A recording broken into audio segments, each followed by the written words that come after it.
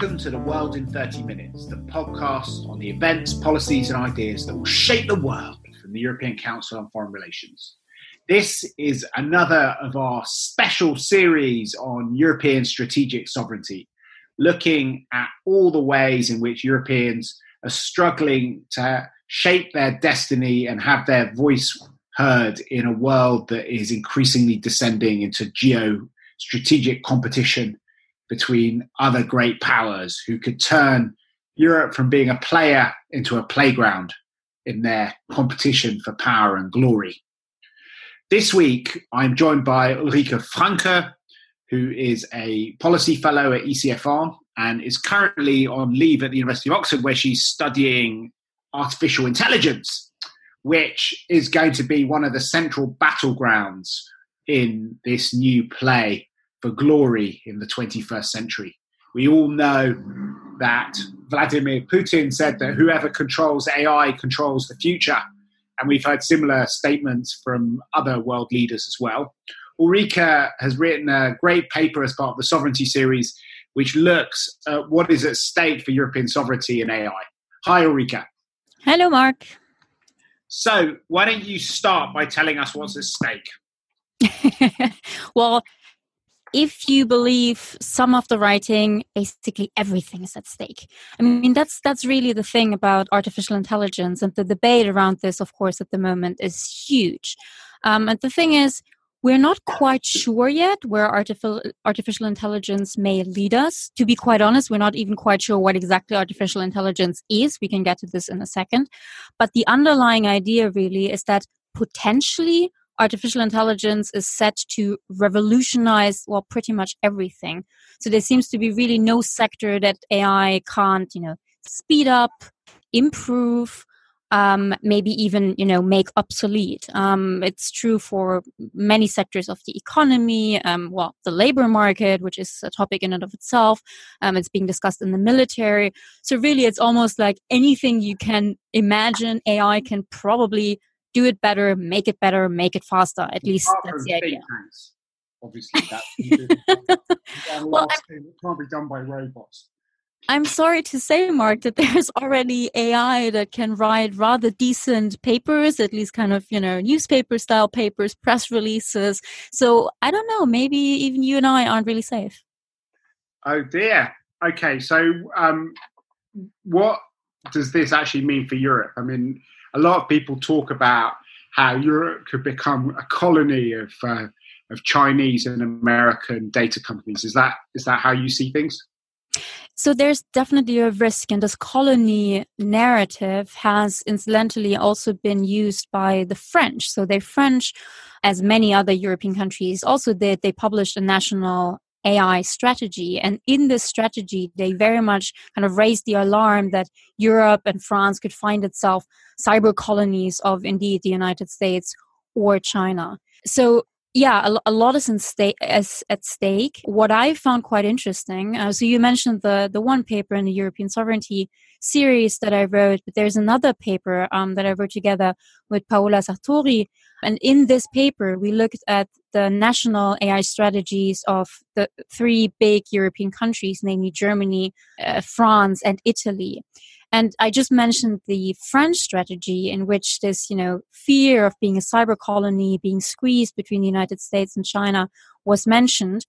What was quite interesting is that the other two countries don't really seem to think about AI in the geopolitical terms that the French do, and that you also mentioned. So you were talking about the play for glory, right?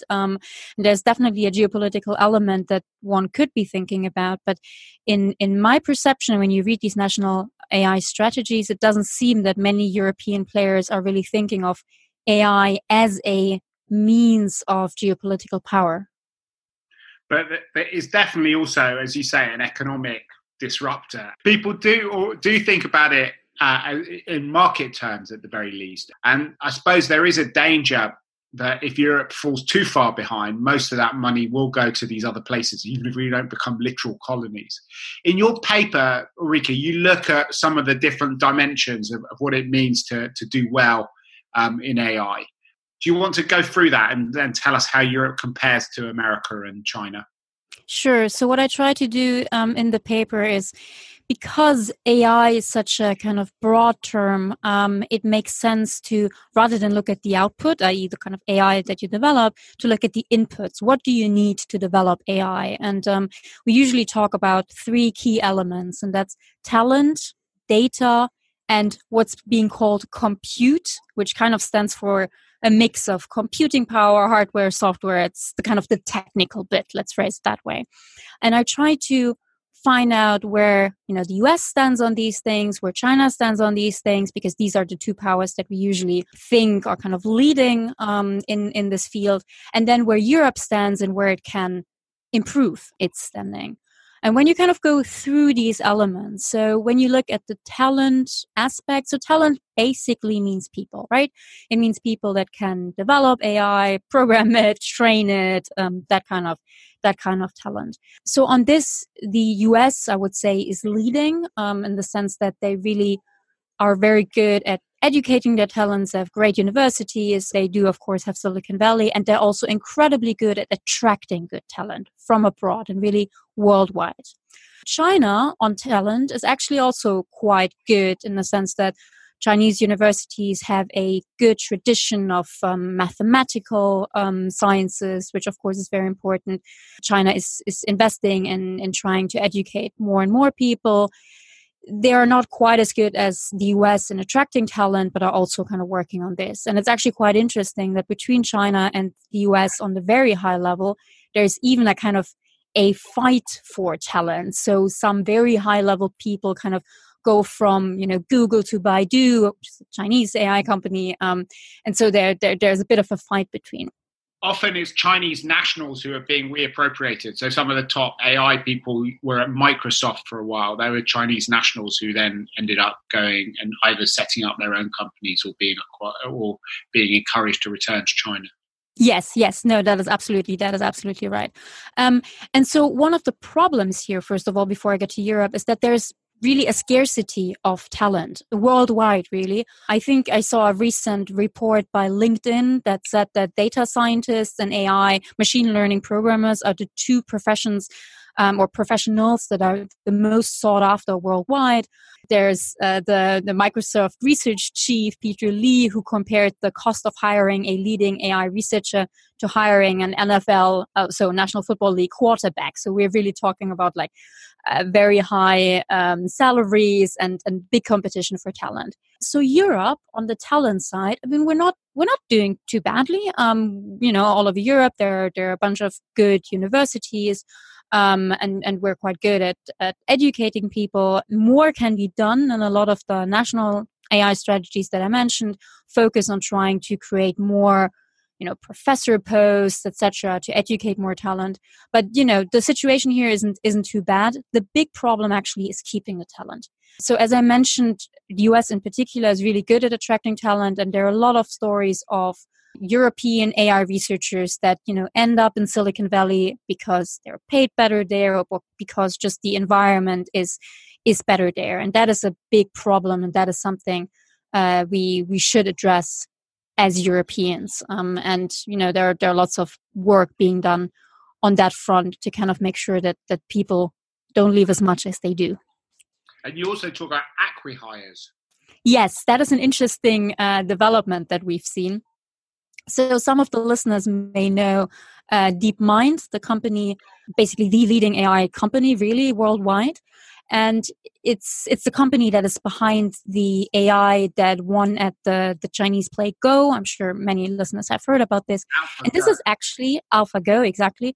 And this is actually a European company. It was founded in London. It is still based in London, not too far from our London offices at King's Cross. But the thing is, it has been acquired by Google. So it is now arguably American. And this is one example, and there are many, many others. DeepMind is actually kind of very particular, but it's one example of this tendency or this trend of acqui-hires, which means that some companies are basically buying smaller AI companies, AI startups, not so much because they want the companies, but because they want the talent, they want the people that work in this space. So they buy the company just to kind of by the people. And then Goldman Sachs did a report on that, kind of tracing how that happens. And of course, here the Europeans have a problem because who buys small AI startups? Well, of course, it's, Google and co. And the Europeans don't have that. So that's your first dimension. Yes. What about your other two? Yes, so that was the talent dimension, one of the three key inputs into AI. The second is data. I mean, this is something we hear all the time, right? Data is the new oil. Data is the new component in geopolitical power, etc. And the reason for that is that most AI at the moment, so we're generalizing massively here, right? But most AI at the moment is based, or the AI breakthroughs, let's put it that way, are based on machine learning. And machine learning at the moment requires a lot of data to learn, right? So and data... Should we just, for people who, they've probably turned off by now, but just in case there are people who aren't fully up to speed with this sector, the big difference between machine learning is that old-fashioned computers used to program it, and you would therefore say, if X happens, then do Y. Whereas with machine learning, what you do is you give the computer lots of information, and the algorithm works out what it does in different places. So you don't really know where it's going to end up when you start. Is that right? Yeah, that is reasonably well put. Yeah, exactly. So as a shorthand, I would also say it's rather than, people telling a computer what to think, it's the computer learning what to think. It's not a perfect analogy, but that's the key idea. Artificial intelligence. Okay, so keep on going. So you need lots of data for machine exactly. So for that type of so for machine learning, for the type of machine learning that's most promising at the moment, which is the most promising bit of AI at the moment, you need a lot of data. And data is almost anything. I mean, anything that we do produces data of some kind, right? You write an email, there's a lot of data of, on what kind of computer have you written this email? What email service do you use? At what time did you send it? All this kind of, we've been also calling this metadata at some point, or your credit card information, when do you buy what, all of this basically is data, and you can feed this into machine learning algorithms that can then make sense of it. And now the question is, who has data? And once again, the United States and China are leading, partly because of different reasons. I mean, both have the advantage that they have big companies that are used by many, many people. So for the United States, let's take Google. There are many others. But Google, of course, is used worldwide. And the search results alone, just people all over the world using Google to search for stuff, gives you enormous data that, you can use. They provide databases, etc. China has similar companies. They're mostly used by Chinese users, though not exclusively. But of course, there are lots of Chinese users as well. And so they also have a lot of data there. That's the first advantage. The second advantage has to do with the ability of actors to gather and then store the data. That's easier in China, where there are less rules about this, more difficult in the US, but still not as difficult as in Europe. And so let's talk about Europe for a second. Europe has good data protection laws and privacy laws, which I would really like to emphasize, I think is great, and is exactly the way to go. With regard to data gathering, that however poses a problem, because it means that for European companies, of which there already are, fewer, let's say smaller companies, it's much harder for them to gather data in Europe than it is for Chinese companies to gather data in China. That, in addition to the fact that Europe isn't one country, not one system for many things, not one language, not, the fragmentation of Europe in many regards, makes it simply harder for Europe to gather data. And that is a concern, and that is also something that different European policymakers, both at the EU level and the national level, are trying to address, for instance, through the digital single market. So the idea of doing more on the EU level so that you can gather data on the EU level. Right. In your paper, you say that of the 66 key AI players in a recent listing, only 9 were European. So you just don't have any of these large companies. But also, Europeans have gone to great lengths to make it much more difficult to store data, as you were saying. Do you want to talk a bit about that? Well, again, so I'm always very, very careful not to create the impression that I'm saying for AI, you need a lot of data. It's harder to gather data because of Europe's privacy and data security rules. Hence, we need to get rid of this to have more data. I think that's absolutely not the way we should be going. What I mean by that, well, simply, there are rules that don't allow to, gather as much data while, someone does something, or to store it or to combine it. So what happens, for instance, in the US a lot is that you have data brokers that basically hoover up any kind of data from different sources and kind of put it together and then sell it. All of these things are made harder in the EU, or we're trying to make them harder. And again, I think this is right, but this does pose a problem, and we need to come up with ways of how to work around this. So there may be some ways, but yeah, we can get to this later. Get to the ways in a little bit, because we still have one more dimension of European weakness to wallow in, which is the whole question of hardware. Yeah, so the third area is compute, or hardware and software. It's basically the tech basket, right? That's how I would like our listeners to think about this. And so here we're talking, for instance, about chips, specific kinds of chips. It's really easy to kind of go down a rabbit hole and get lost in kind of discussions about GPUs and CPUs and what kind of chips you need to train AI and that kind of stuff. It's not particularly important for us now, but the important thing to know here is that on the tech side, Europe, I think, actually seems to have the biggest problem, in the sense that we don't have the chip companies, and here we are very dependent on the US, as incidentally is also China. So I kind of went the wrong way around here, talking about Europe first, but the situation on the compute side, as much as I can understand it, and this is really where it becomes very technical, is that the US is leading here, and especially in the chip part, so processing units that you need to develop and train AIs, to the extent that China is actually dependent on the US. They're trying to change that, but for now that's still the case. And so here I would say, the US is somewhat leading in front of China, and we are dependent on the US as well. But this is a massive trauma in China. It started with the question of ZTE, as Americans call it, ZTE. There was a threat of cutting them off from American technology, which created a major Sputnik moment in many different parts of the Chinese establishment, because they realized how vulnerable they were.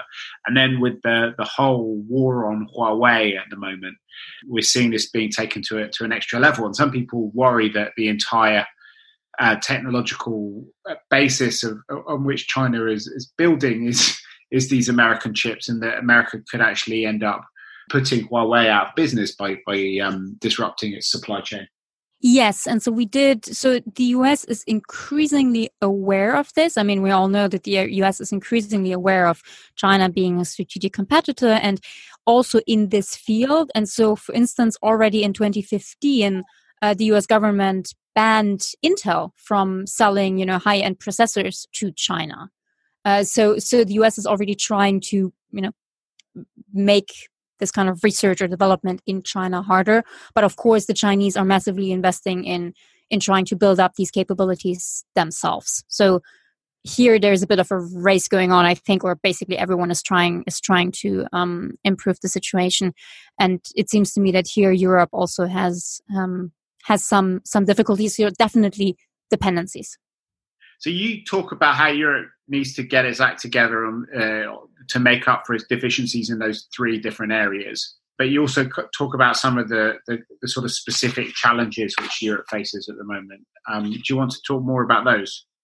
Yeah, I mean, the challenges, I mentioned many of them kind of while talking. So on talent, as I said, a lot of talent is leaving Europe, or is not staying in Europe. That is something that needs to be addressed, and more talent should be trained and educated. On data, we were talking about the difficulty of collecting data, partly because of the fractured market, and also different consumer behavior, by the way, plus other rules for gathering and storing data. And then finally on the kind of compute, area. I'm not quite sure, to be honest, where the main issue here is, other than, at the moment we don't have these capabilities and we need to build them. But that's how I would phrase them. Yeah. But you have some very specific ideas on how we can hedge against it. So there's, you talk about improving data collection and sharing at European level, increasing investment. Maybe you can. Exactly. So I've tried to come up with some ideas of how we can rectify some of these problems. And again, I think it's important to mention that all over Europe, and this is really an ongoing process, governments are drafting and publishing national AI strategies. This is something, by the way, that the European Commission has specifically called for. So the EU also has an AI strategy that is trying to help build up European AI capabilities. That's one of its goals. And the second goal is to make sure that European AI is ethical. I can get to that in a second. But so in this publication, the Commission also specifically asked all European countries that haven't done so yet to develop and publish their own national AI strategies and try to make better the European AI capabilities.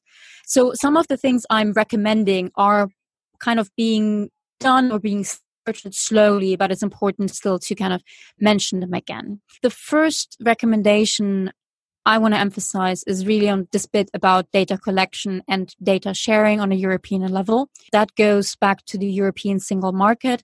And here the effort should be to basically make it possible that European companies and also researchers can gather and store more data, but in an anonymized way, so that make it possible that we can keep our privacy standards while still have enough data to train our own algorithms on.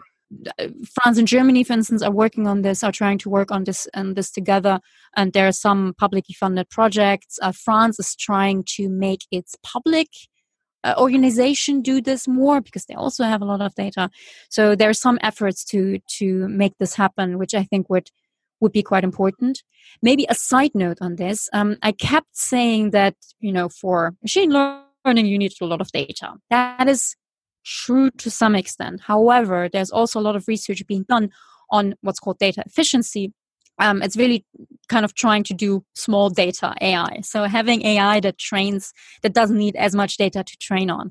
And my recommendation would also be for Europe to try and focus more on this, invest more on this specific part of machine learning. Number one, because it's promising. And number two, because you would basically kind of hit two birds with one stone. You could carve out a special niche in the machine learning community and do, AI that doesn't require as much data. So that's the kind of data recommendation. Right. Improve data collection, data sharing on a European level and focus more on small data AI. You have 4 more recommendations, don't you? I think so. So another recommendation, it sounds so silly, but it is important. And I phrased it as increase investment and spend smarter. So of course, what is always quite important is money to do things. And so what the European countries and the EU may want to do is make sure that they help, AI startups work in Europe, and so that they don't have to leave immediately for Silicon Valley and go to like American venture funds. So invest more in that kind of research, and also maybe be a bit less risk adverse. So try to fund more of these so-called moonshot projects that may or may not work, but if they work really nicely. But I also said in 2016, Europe only spent $4 billion on AI compared to 7 in China and 23 in North America. Yeah. Since then. So these are some numbers I found. So I'm going to say something on all of these numbers. So there are so many numbers at the moment. All of these numbers about how much is being invested in AI and how much, you can gain from it, they're very, very speculative because AI is so badly defined. And I just saw another report that basically said that like half of so-called AI companies aren't actually using any AI and that kind of thing. So it's really, really difficult to put a price tag on anything. But yes, so Europe doesn't spend as much to support its AI companies as other players do. But also, and that's the kind of spend smarter bit, it does partly so in not such a smart manner. Again, the kind of risk aversion can be problematic. It's much easier in the US, for instance, to get venture capital to do more outrageous things. So outrageous. So your third set of recommendations about regulation. Yeah. So regulation, and that brings us to the ethical AI bit that I mentioned earlier. So most listeners have probably heard this idea, this term that Europe is a regulatory superpower. And Mark, you've mentioned this on previous podcasts. I know this. I'm somewhat skeptical, to be honest, of this whole idea. So the idea is that, Europe and the EU, because of the size of its market, can set standards that others then have to follow, or that they do follow. It's not wrong, because it has happened, and it is also happening in the kind of tech market with GDPR regulation, again on data collection and all of that. But it is a bit of a passive power, so it's difficult to yield. Let's put it that way. Nevertheless, I think that Europe, and this is something the EU Commission has also really emphasized, that Europe could try to use the power that it does have to try and make AI, more ethical is the term. Make sure that the way that AI is used, and even the way that AI is trained, is done so following some ethical standards. So, for instance, you're trying to avoid biases, which tend to be in the data and then tend to be in the AI. It's things like, systems that use AI to help recruit for certain posts, massively discriminating against women, because the existing data suggests that, there are no women in this post, so clearly they can't be good, or, we just don't recruit women. And so the AI also doesn't recruit women. That's kind of an easy example of biases in AI. And, ethical AI would try to, not have these biases. That would be number one. And number two would also be to use AI only for ethical things, or at least not non-ethical things. So don't use, facial recognition to oppress your population, things like that.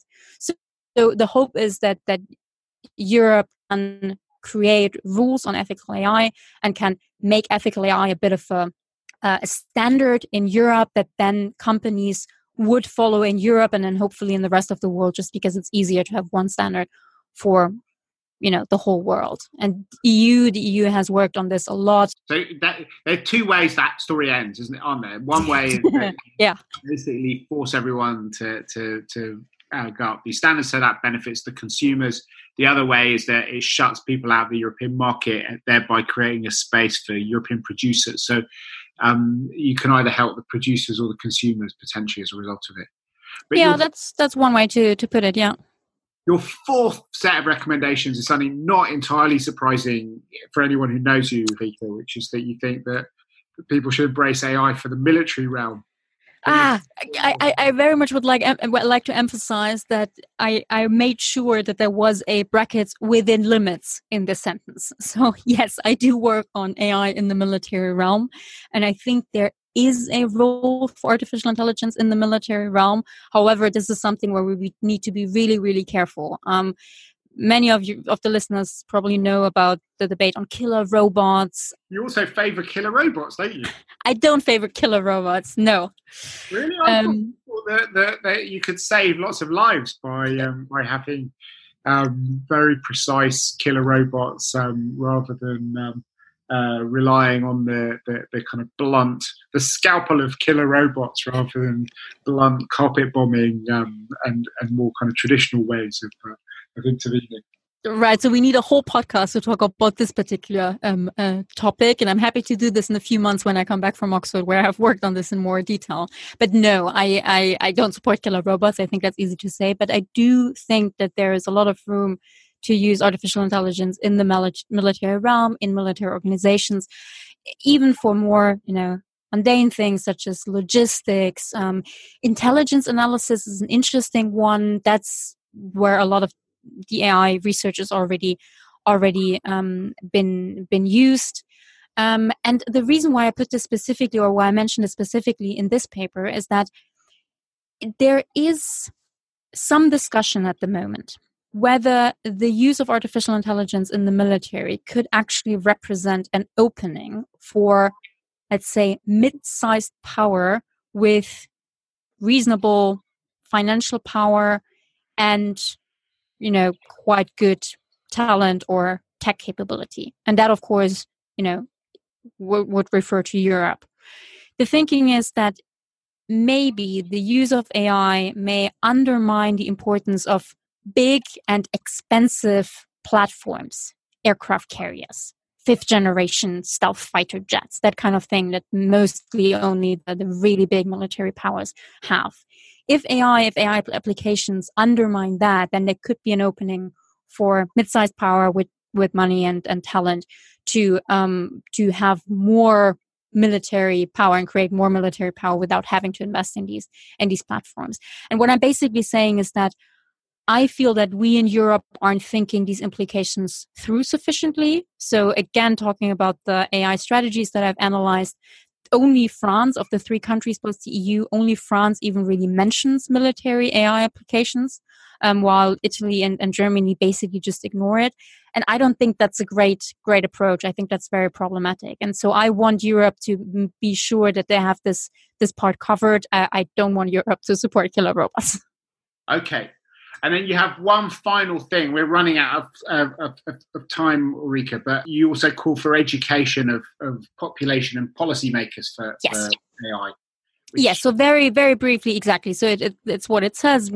It's a good idea to educate basically anyone and everyone on this, because AI is going to be present, in all our lives, really. And I mentioned the Finnish AI strategy, which I really like, because their idea is to train up 1% of the population. And I think it's really the general population on AI. And they kind of hope that there is a snowball effect there. And I think that is a really nice approach and something that Europe should think about.